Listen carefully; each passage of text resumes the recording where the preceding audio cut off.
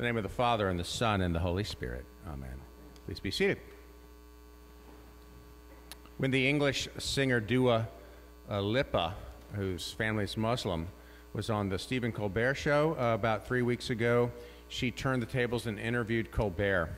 And you may know that Colbert is an outspoken Christian. He grew up Catholic and returned to his faith as an adult, and he describes that scene of that sort of reconversion. He was in Chicago on a frigid night, and he was handed a little green Bible, and he read the Sermon on the Mount. He said, "I stood on the street corner in the cold and read the sermon, and my life has never been the same."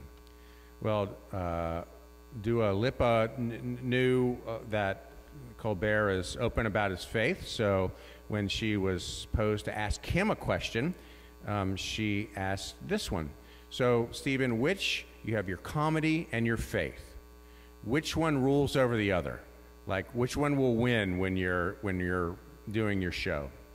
And Colbert said this: I think ultimately, being mortal, faith will win out in the end. But I certainly hope when I get to heaven, Jesus has a sense of humor. So, speaking of that, I'm going to give you a little humor right now, church humor that was just sent to me, so I'll get ready. And this is it. I found a $20 bill in the parking lot, and I thought to myself, what would Jesus do? So, I turned it into wine.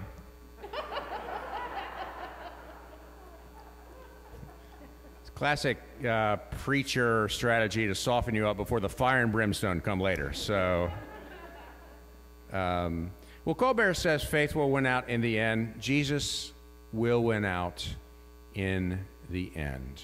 That's always true, and it feels especially important to say that right now with the world stage as it is. The tumult in the world. We've gone from an Afghani crisis to a Ukrainian crisis. And those are just two hot spots in the world, which is filled with suffering and hurt. We're 2 years in almost to this pandemic. Most people are weary. Most people are strung out in their relationships. Most people need a word of hope. We need to know what Colbert says, that Jesus wins in the end. That's exactly what we see in the gospel that I just read to you. Lo and behold, Jesus takes his three best friends up the mountain. It's a famous scene called the Transfiguration. He's transfigured. His clothes radiate with beaming white. His true nature is the Son of God, radiates through him. Moses and Elijah show up, talking, as the text says, about Jesus' quote, departure, which is code word for the cross of Christ. That is about to happen.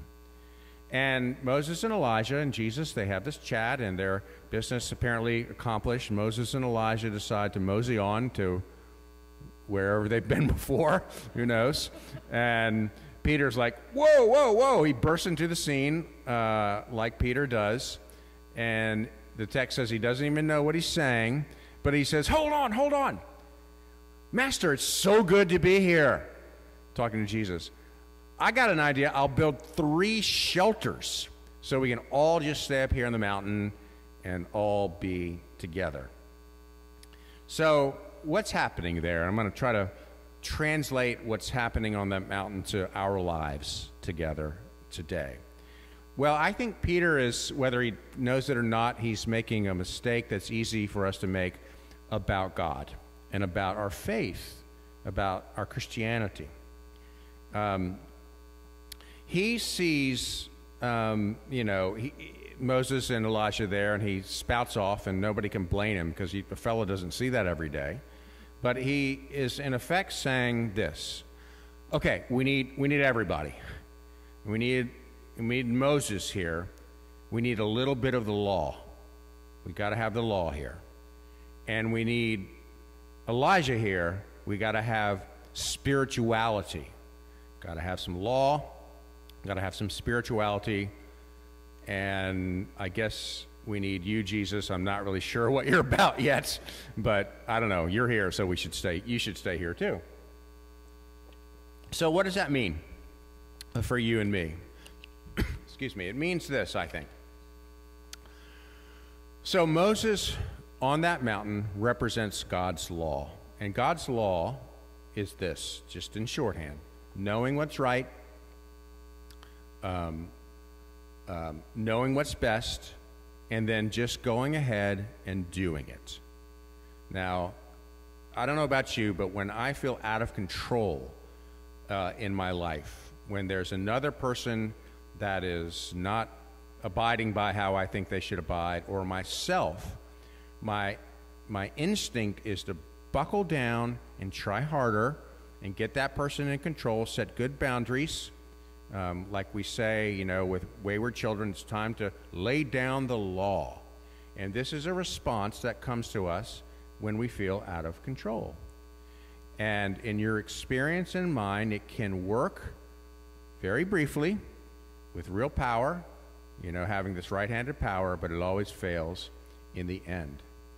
For if the law would have worked, as we say, it would have worked when Moses came down from that first mountain in Sinai with his face shining, and as Allison just said, Paul, when I introduced the reading, am I allowed to say, this is the first instance of information being downloaded from the cloud? I said, yeah, you should definitely say that. So, but then what happens? He goes down and he sees a melee in the orgy down there, and he breaks the tablets. So if the law were to work, it would work by now, and it doesn't.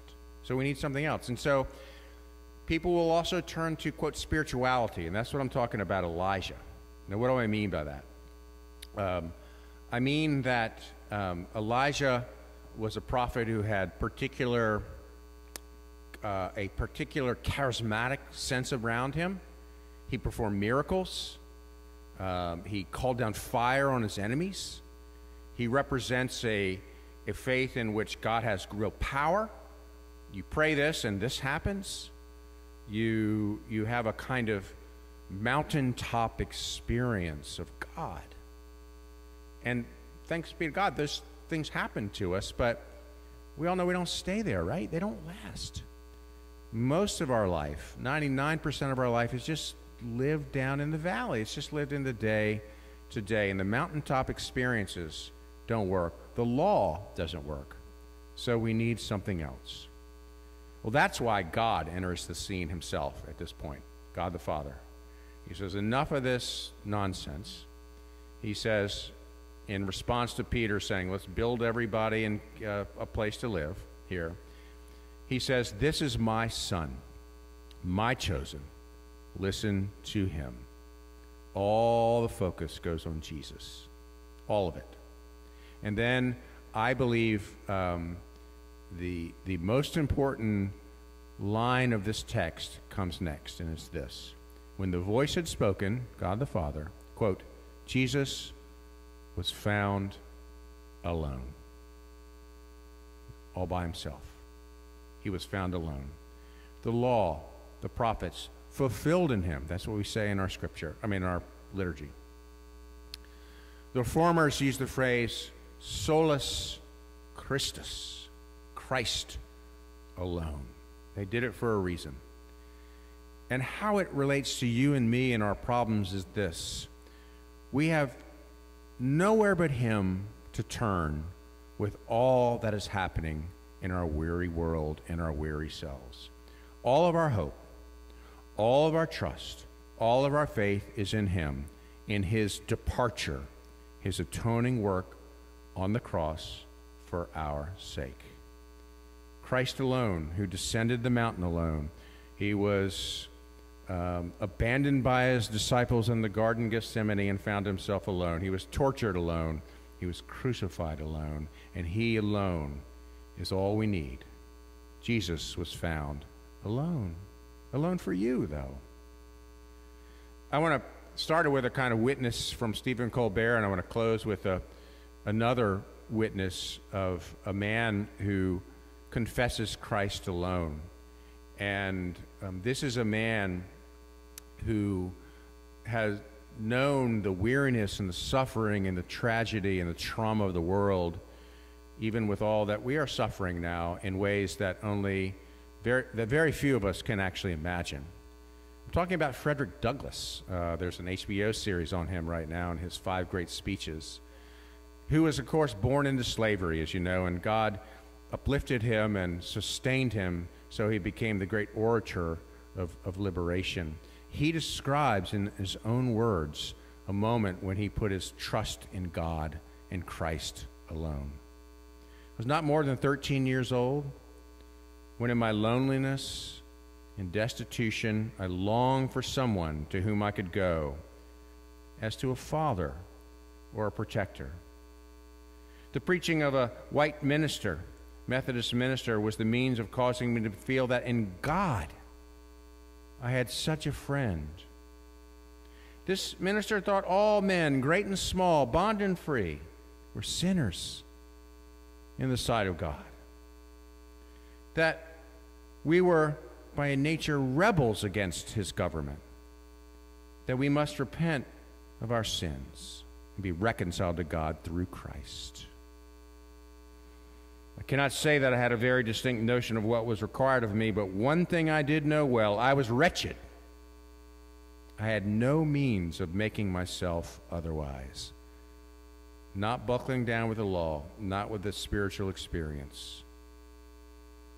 So I consulted a good old colored man named Charles Lawson, and in tones of holy affection, he told me to cast all my care upon God. This I sought to do. And though for weeks I was a poor, broken-hearted mourner, traveling through doubts and fears, I finally found my burden lightened, my heart relieved. I loved all mankind, slaveholders not excepted.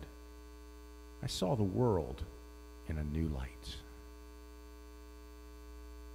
This day where we see the light of Christ radiating out of him on the mountaintop, we know that in Christ the new light of grace has dawned, and that he wins in the end. Amen.